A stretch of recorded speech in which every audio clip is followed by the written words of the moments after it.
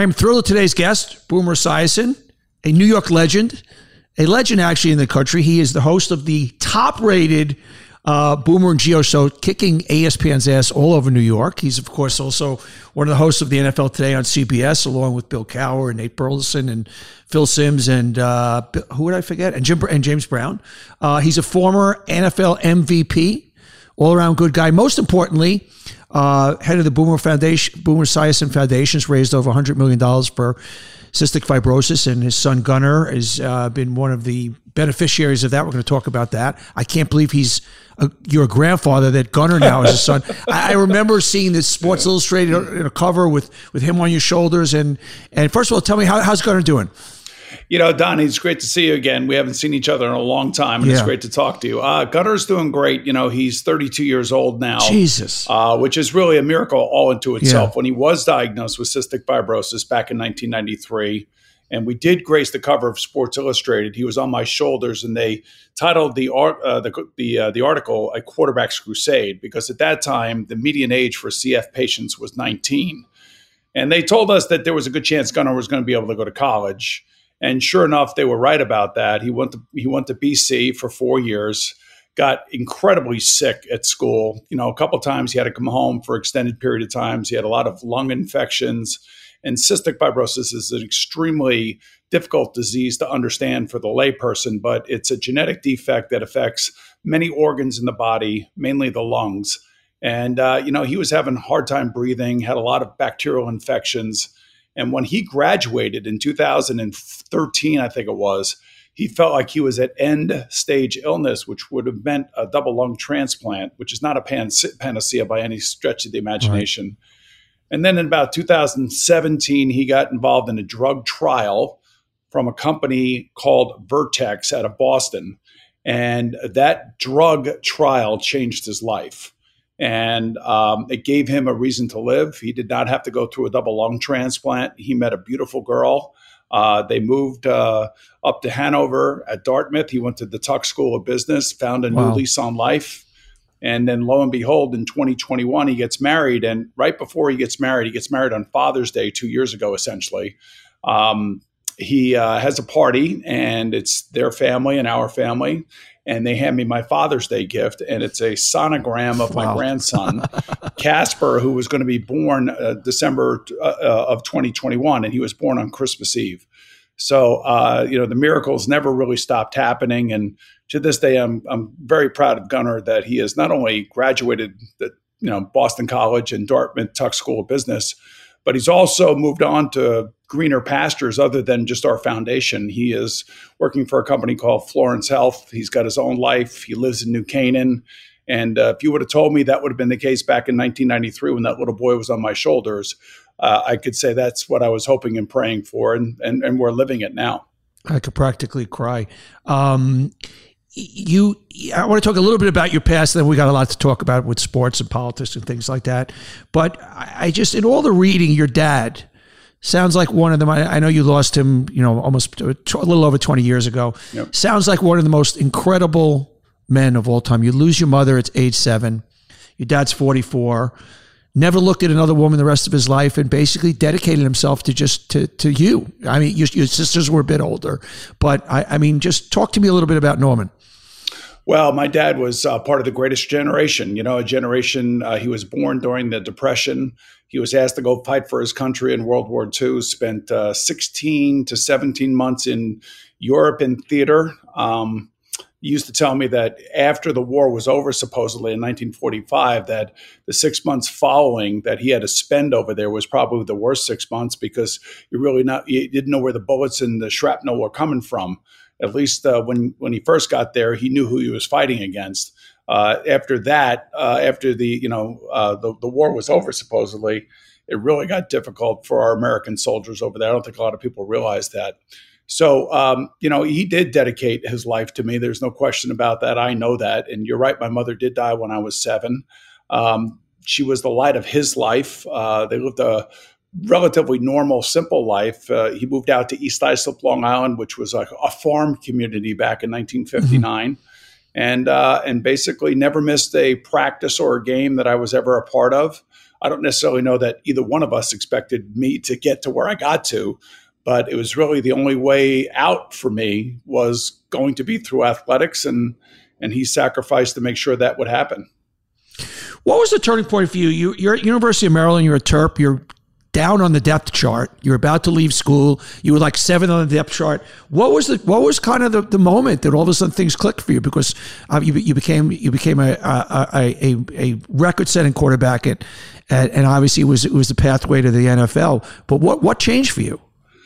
I don't really know what changed. All I know is I was a much better baseball player in high school, and I could have went to St. John's to play baseball with John Franco and Frank Viola. Think about that, the three of us on that St. John's baseball team. Wow. But I chose football, and it wasn't because I had this huge list of scholarship offers. I only had one school offer me a scholarship, and that was Maryland, and I took it, and thinking that I was going to be able to play baseball there as well, but that didn't work out that way. I failed out of school twice. I was redshirted my sophomore year. I was recruiting a quarterback out of Pennsylvania who was the hot quarterback of that time. It wasn't Jim Kelly. It wasn't Dan Marino. It wasn't Todd Blackledge. It was a kid by the name of Frank Reich. So I recruited him to Maryland. And the only reason he came to Maryland is because the Maryland coaches told him, don't worry about Boomer. He's not going to be here. He's either getting married or he's going to fail out of school. And the reason I was failing was because I wasn't playing. I was buried on the depth chart. As you said, when I got there, I was 11th string on the depth chart because there were 110 guys on the team. And then by the time I was able to start, I almost got kicked off the team because we lost the game at Vanderbilt. 2 guys in front of me got hurt. They did not play me. They kept one guy in there who could barely move. And I yelled at the offensive coordinator before we got on our plane to go back to Maryland. And they told me that I had to go see the coach at 5:30 on Sunday morning, Coach Jerry Claiborne, who was no joke. So went to that, and he told me, why should I keep you on this team after the way that you acted yesterday? I said, if you want to win football games, then I should be your starting quarterback. And so lo and behold, that's how it all happened for me. And I got to be able to become the starter in 81. But it was 82 and 83 where I really found my game because we got a new coach. His name was Bobby Ross. He brought in a new offensive coordinator. His name was Ralph Friedgen. And those guys unlocked the true potential of all the great football players that were at Maryland for the short time that they were there. Yeah, and obviously you go on to Cincinnati Bengals, become a 4-time Pro Bowler there. Talk to me about the moment you realized you were going to the Super Bowl. You said it was the greatest moment of your career. You were about to beat the Buffalo Bills. Take me to that moment. Well, that was about 4 years into my career. I was lucky to be drafted by Cincinnati, albeit in the second round. I thought I was going to be in the first round. Of course, we all do. That was a little bit of a humbling wake-up call for me. When I got there, Sam Weiss had just become the head coach. He was a former NFL quarterback who was a quarterback coach for the 49ers and coached Joe Montana underneath Bill Walsh. So he brought that West Coast offense back to Cincinnati. Kenny Anderson was there. Chris Collinsworth was there. Turk Schoenert was there. Anthony Munoz, Max Montoya. This is had to be one of the smartest locker rooms ever in the history of the NFL.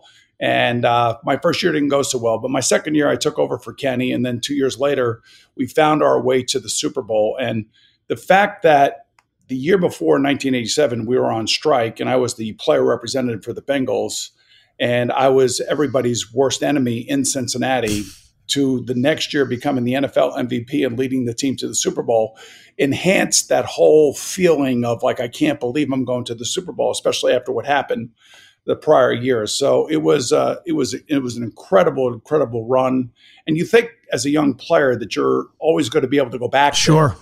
But there are a lot of things that are done outside of your control as a player, by ownership, by coaches, even by your own standards. Sometimes they slip in the middle of your career and you take for granted what you're able to do, and then all of a sudden you lose it. So I think there was a combination of all of that. And I always thought that the grass was going to be greener somewhere else. And boy, when I got to the Jets, I was sorely mistaken, because in 3 years that I played for the Jets, Mr. Hess had hired 3 different coaches. And who are you? I'm a lifelong suffering Jet fan.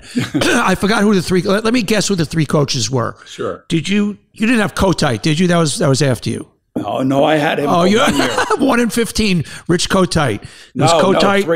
We were 3 and 13. 3 and 13. Let me see. It was Kotite. It was. You didn't have Herm Edwards, did you? I did not have Herm Edwards. Nope. All right, I'm only remembering Kotite because it's just you'll know who they are. You'll know who they are. I know the names.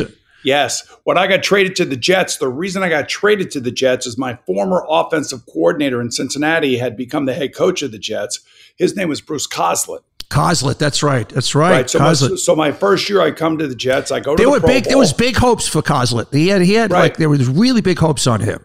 There was. So the first year I came here in 1993, I go to the Pro Bowl. We go 8-8. We miss the playoffs by one game. They fire Bruce in the offseason, and they hire our defensive coordinator. His name is Pete Carroll.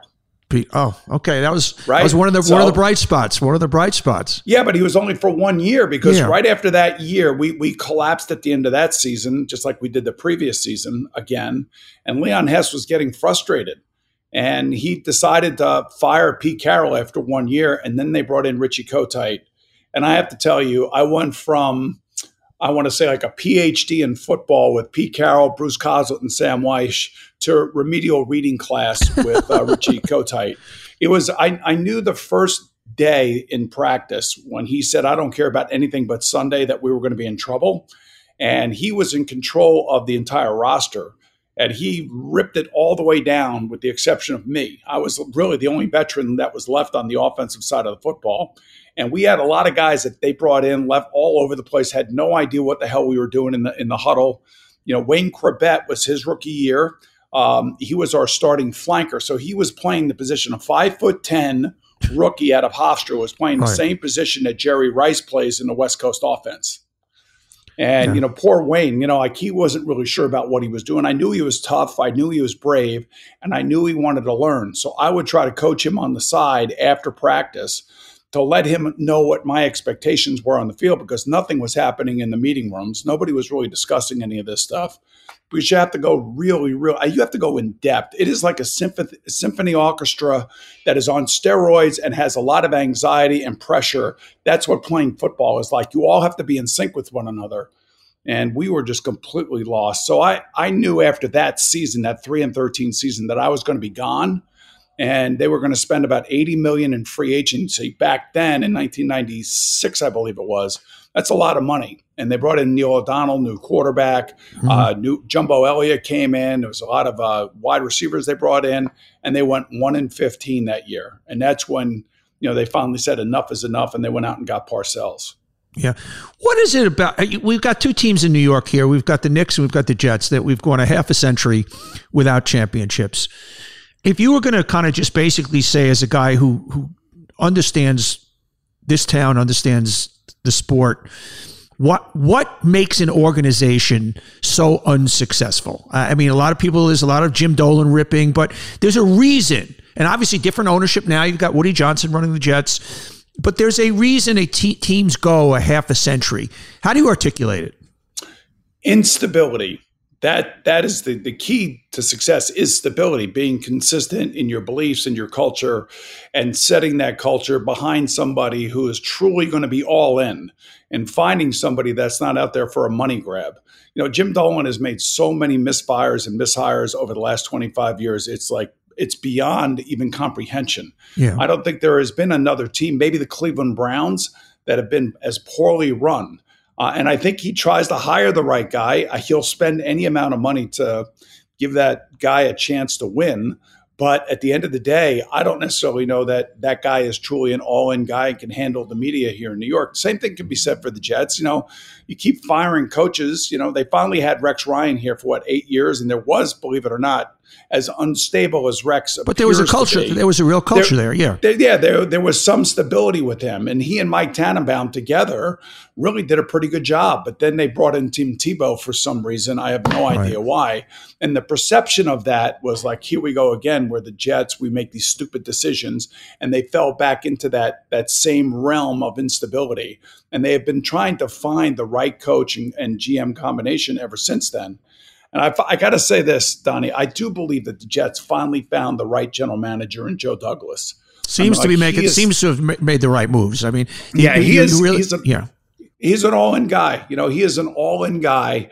He eats, sleeps, and drinks football. He doesn't play golf. He doesn't, you know, he's not out, you know, doing stupid crap. He's a scout at heart. but he's also a guy that, is easy to like and easy to respect. And I know that all of the players over there at Florham Park do respect Joe Douglas without question. So that at least they got that part of it right finally. And I think, maybe this is the season at least they'll make a run. But the problem is the AFC is so loaded with great quarterbacks and young players that it's not going to be easy for Aaron Rodgers to navigate that. Well, along those lines, they've got – I was very skeptical about the Rodgers signing. They've got this great nucleus of young guys. You got Sauce Gardner. You got Williamson. You've got a great young receiver. You got a core of young guys. So doesn't it change the math so dramatically when you bring in an all-time great like that? It changes the locker room. It changes the focus from the young players. And I'm one of those guys that no, you're building something. You just don't go for that grab. Because obviously, look, Rodgers, he could be over. He could have another 3 great years. You don't know. But now the focus is not on those young guys. And I don't know if I ran a company, I would not, if I had a bunch of I ran ad agencies, great young copywriters, I'm not going to bring in one guy that's going to overshadow them and change the whole math of the team. Well, quarterback's a little bit different in the NFL. If you don't have one, you don't have a chance. Right. And Zach Wilson was just way too immature to understand and even appreciate the amount of pressure that he was going to be under and how he was going to be able to handle it. I think there's 2 reasons why you bring in Aaron Rodgers. One is because they do have a lot of great young players, including Garrett Wilson and Sauce Gardner and Breece Hall, and they're loaded at tight end. They just have to figure their offensive line out a little bit, but the veteran quarterback will make everybody better. And it's already evidence you can see on the practice field. I think it was about 3 days into OTAs, which don't really mean much, except for this is where you set the tone for your season. The offense was not having a good practice, and I was told that Aaron Rodgers in the middle of practice stopped the practice, brought the offense together, and gave them a tongue lashing like nobody has ever done before in front of anybody in that building. Like they've never seen a quarterback take hold of a practice, stop it, and start screaming at players and throwing F-bombs all over the place. And it was something that completely changed the whole dynamic of the team.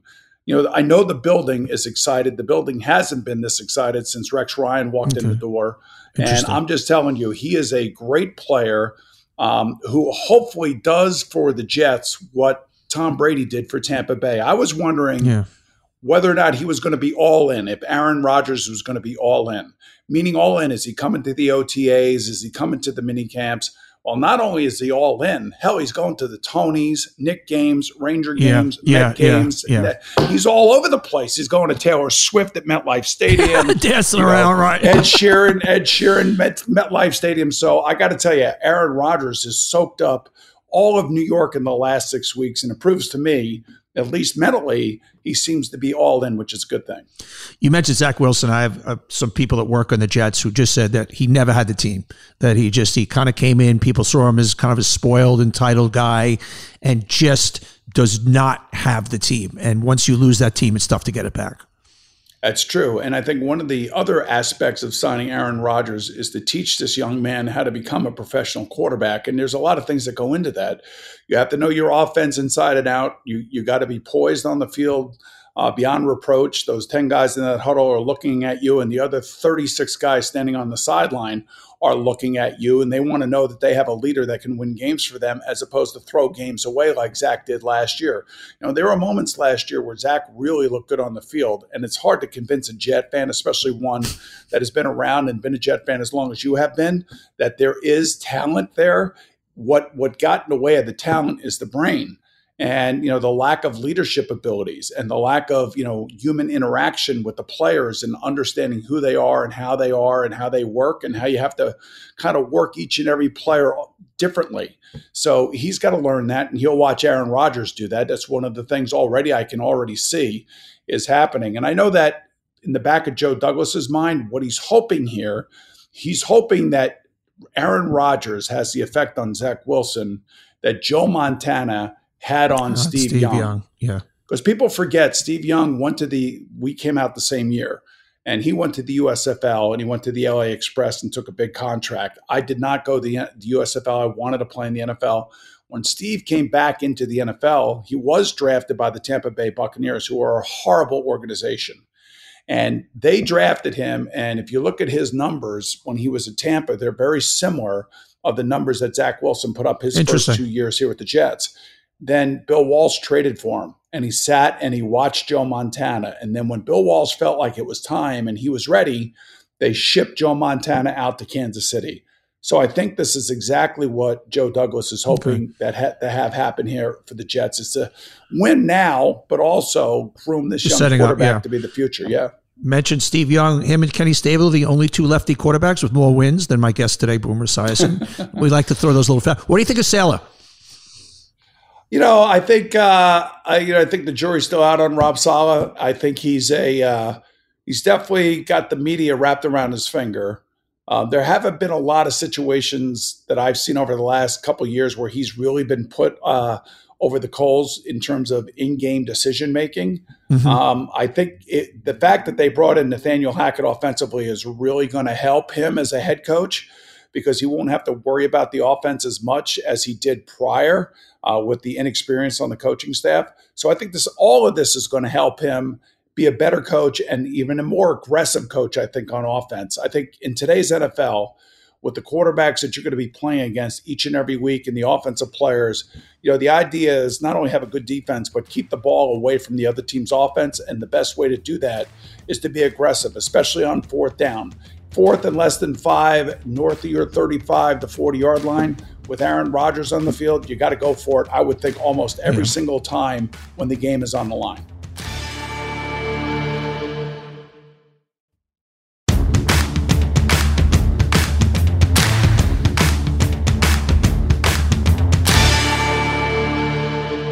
Shifting gears for a second, I read where you think you have CTE. The way you said, I was just like, huh? I mean, that seemed like a very big statement.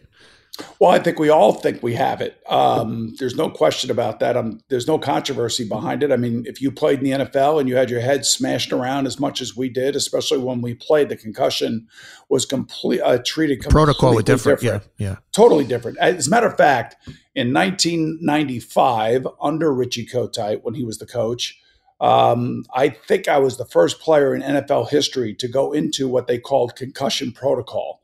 I took a pretty nasty shot from Bruce Smith, and I missed, I believe, the next 4 games. And I had to go through all these weird steps to make sure that my concussion was healing and that I was able to return to the field again. And I think that really helped me. And then people would say to me, how many concussions do you think you've had? I said, if I go all the way back to high school where we wore suspension helmets, and then, college, getting beat around like a rag doll, the first couple of years, you're basically just getting, totally steamrolled by the defense. I would say 15 or more would probably be my guess, which would lead me to believe that, like everybody else, I'm probably suffering from CTE in some sort of way, shape, or fashion. Do you have any symptom? I mean, anything that you see in your daily life that suggests to you that you're in kind of early symptoms of CTE? I mean, is there anything? I don't know. I'm 62 years old now, so do I forget a word every now and again? Sure, you and me both. Yeah. So I mean, we have those issues, but I've said it, and I feel very strongly about it. The one thing I will say is that I am glad that all the things that have come out of all of this is that at least the NFL is taking the issue and has taken the issue, especially over the last 10 to 15 years, a hell of a lot more seriously than we Neanderthals did back when I played and the Neanderthals before us. So it's still a very physical and demanding game. Sometimes I think we're our own worst enemies, because I still see guys today playing in the NFL and in college as well. The hit was significant. That there was brain contact there, but yet they still get up, they run off the field, and they collect their wherewithal, if you will, within the moment, and then they'll go back right on the field again without anybody taking them off the field. So I know that that's still in the game and that still resonates within the player himself. Let's shift to Boomer and Gio for a second. In the latest books, you just kicked ESPN's ass. You guys are dominating in the morning. You got 4 hours of live radio every morning. And what makes it work? I think chemistry. I've done this now for, I think I'm in my 17th year now, Donnie, and I've worked with two tremendously talented co-hosts, Carton the first 10 years and now Gio the next 7 years. And both of them bring something different, completely different to the table. And people say, how much longer do you want to do this? I always say, as long as I'm still laughing, I'm going to still show up, because laughing is really, is the best part of the show. And both of those guys were completely unpredictable in many different ways. And if you have chemistry with that person, then you could go on forever. It's when the chemistry all of a sudden becomes a problem. And that's when people split up, like Mike and Chris split up. And, there's millions of people that have done this job. Shannon Sharp now. And yeah. Because people take things too personally, So one thing I learned from Craig Carton, because while I was used to TV and radio, being a talk show host is a completely different set of circumstances. And Carton would come walking into that studio, and it was like 4 hours of a stand-up comedy routine. Right. And that wasn't Craig Carton that I knew outside the studio. That was Craig Carton inside the studio. And once I told him, I said, this is off limits, that's off limits, and we never touch these areas because they're taboo either for you or for me, then we're going to get along fabulously. And for 10 years, we never had a cross word coming out of that studio, which is amazing. And obviously a tough time for you, and obviously he ran into all kinds of problems, and all of a sudden now your co-host, this great guy that you're doing 10 years with, is going off to jail. How did you deal with that? Yeah, that was not easy. He did a really amazing job of keeping all of us out of it. That's the thing. There was a documentary done on him, and I think it really, truly explained how he was able to hide all of that stuff from us.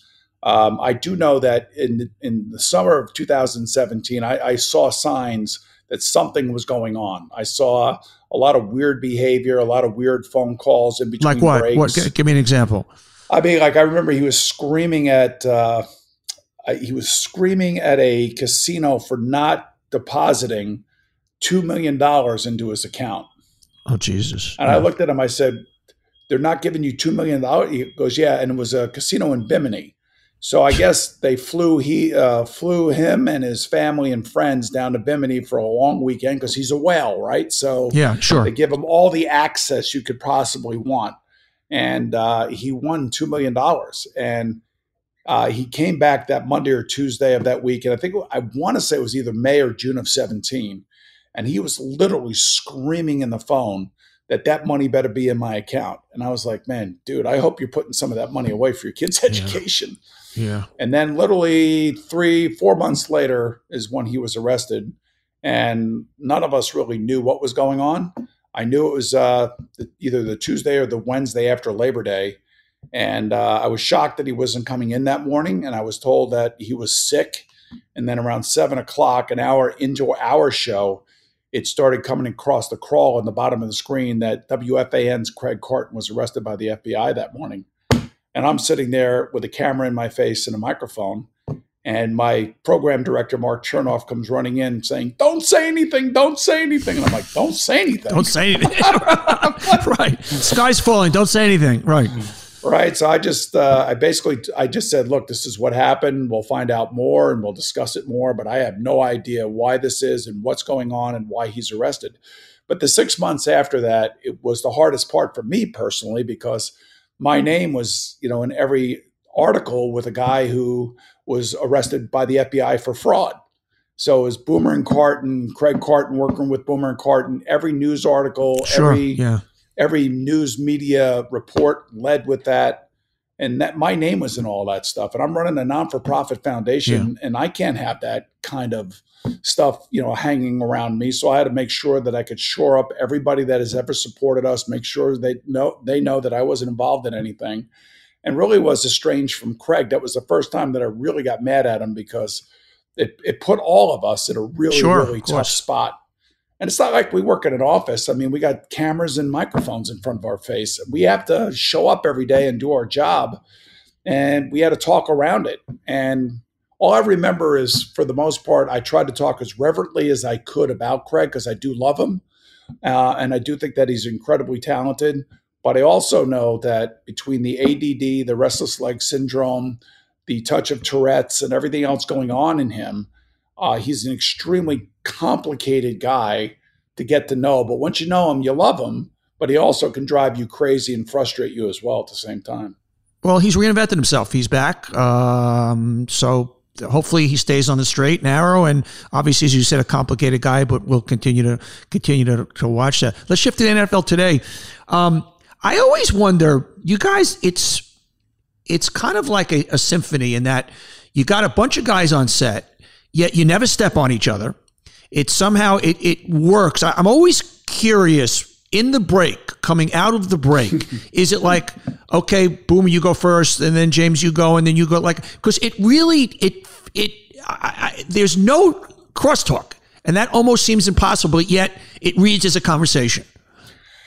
You know, it is a formula because it's a Sunday morning show. Everybody has to remember that it's 12 noon on Sunday. It's not 10:30 on TBS at night when everybody's drinking wine or smoking weed or whatever, and guys are screaming back and forth at each other. I mean, we are on for an hour. We have 5 segments, and pretty much those segments are all divvied up amongst the 4 of us, including James Brown, depending on what the story of the week may be. So first and foremost, to work in that format, you've got to have a lot of respect for the people you work with, and don't ever take their opinions, personally. If they say something that may offend you or something that you may have said about a particular team, and just you got to kind of work together as a team. Coach Cower is awesome to work with. Nate Burleson is a rising star. He will be the king of CBS, mark my words, for the next 20 years, unless somebody else steps up and gives him the money that he could easily command. And and working with Phil Simms is an absolute pleasure. I mean, and sparring back and forth with him. You guys are great. Yeah, you guys are great. Yeah, it makes it even funnier. So I don't know. It's a great show. We all love going. That's another thing I say. I've been doing that for 22 years. And I'll stop doing that when either I'm tired of talking football or when it's not fun anymore. All right, talking football, we're a month away from, kind of preseason, or when did the Pats start? July?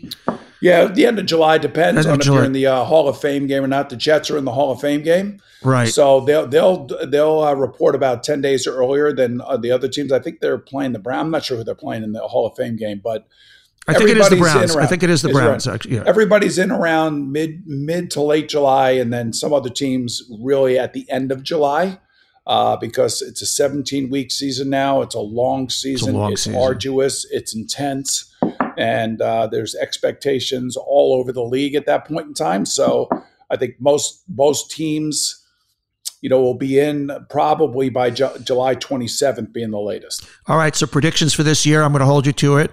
Early on, obviously, I mean, the Chiefs, it's tough to bet against the Chiefs. They got everything in place. Got a lot of strong contenders, though. I'm curious what you think. I love your Bengals. I'm a Bengals guy. Burrow, to me, he is just the guy. Talk about cool. Cool as a cucumber, in charge, without any hoopla. So I'm picking the Bengals early on. I'd love to hear your thoughts. Well, Donnie, he's the Tom Brady of this era. Absolutely. That's the way he is. Maybe even be physically more gifted than Tom Brady. Hopefully he's as dedicated as Tom Brady. We'll find out. But yeah, when you think of the AFC, though, there are, all the top quarterbacks pretty much are in the AFC. Yeah. So yeah, you got the Bills, believe it or not, you got the Jaguars who are loaded up. You have the Bengals, you have the Chargers who have loaded up. You got Kansas City. This thing is just, it could come down to probably, if I had to guess, it's going to come down to Joe Burrow versus Patrick Mahomes again. Yeah. But I think the Jets have a shot. I mean, they got a really good, young, talented group. I think that their division is tough for sure. I don't necessarily know it's any tougher than the AFC North that has Lamar Jackson, Deshaun Watson. What do you think of Lawrence? I think Trevor Lawrence is a terrific player. They won 7 out of their last 8 games last year. Yeah. Had a comeback playoff game for the ages and almost beat Kansas City in Kansas City on the second round of the playoffs. So they're right there, and they got a great coach in Doug Peterson. This is why the Jets went out and got Aaron Rodgers. They looked in the landscape of the AFC, Donnie, and they were like, holy crap, look at all these young quarterbacks. They are loaded all over the place. And that's why whichever 2 teams are standing at the end, That's why I say Patrick Mahomes and Joe Burrow will be standing at the end, and we'll see those guys in an AFC Championship game again, I believe. And the NFC, I love the Lions. I love their coach. I fell in love with him during Hard Knocks. I mean, he is just fucking great. I mean, you just got to love that guy. He's the Neanderthal. It's the Neanderthal generation. He's the Mike Ditka. He's the Mike Ditka, right. Yeah. He played when I played. He's got all the attitude, and he was great on Hard Knocks, and he was just awesome. But I'll tell you, Philadelphia again. Sure. The guy that they had a great draft. They had a great draft. Another great draft. Their defense is going to be good. They lost a bunch of players free agency because they had to finally pay Jalen Hurts, who, by the way, had a unbelievable Super Bowl. If not for that fumble, they probably win that game against Kansas City. Yeah. And he got paid. And if he got paid, where do you see what Joe Burrow and Justin Herbert are going to get this summer? Yeah. I mean, it's going to be close to $50 million a year, which is amazing. A little more than they were paying back in the 80s and early 90s, huh? Jeez, I made at the top of my career, I made about $3 million a year for about 6 years, which is a good living, and it was good money back then. Do you know, I think Phil Simms in his career, because he's a little bit older than I am, probably made a total of $5 million or $7 million or something like that. Yeah, right, exactly. He's made more money winning that Super Bowl and just being Phil Simms than he ever did actually playing the game.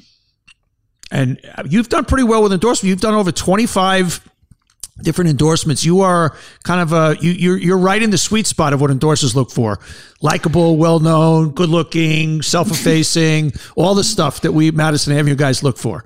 Well, we're lucky. At least I was lucky, playing at the right time. My agent was David Falk. I don't know if you've seen the movie Air. Yes, the movie Air? Yeah, he's pretty good. He's pretty good. Yeah, so my name is mentioned in the movie Air. The actor playing David Falk says to Sonny Vaccaro, "Hey, listen, I got this new young, good, great-looking quarterback from Maryland," and I guess Matt Damon's character basically says, "I don't give a shit. Right. I want Michael Jordan. I want Jordan. Right, exactly." So I had David. So David was really tuned into Madison Avenue and marketing his athletes, and I was able to link on to a lot of different things and do a lot of different products. And now in the radio world and the radio simulcast TV world, the opportunities for endorsement are endlessly. Yeah. So endlessly coming to both me and Gio, and I'm pretty fortunate enough to be a part of that. Well, Boomer, man, I appreciate the time. Continued success. I hope your son stays well. Yep. You're a gentleman and a class act. I really appreciate it, man. I appreciate it, Donnie. Thank you for having me on. Have a great day. Hopefully it's not another 15 years before we talk. All right. Sounds good. Thank you, buddy.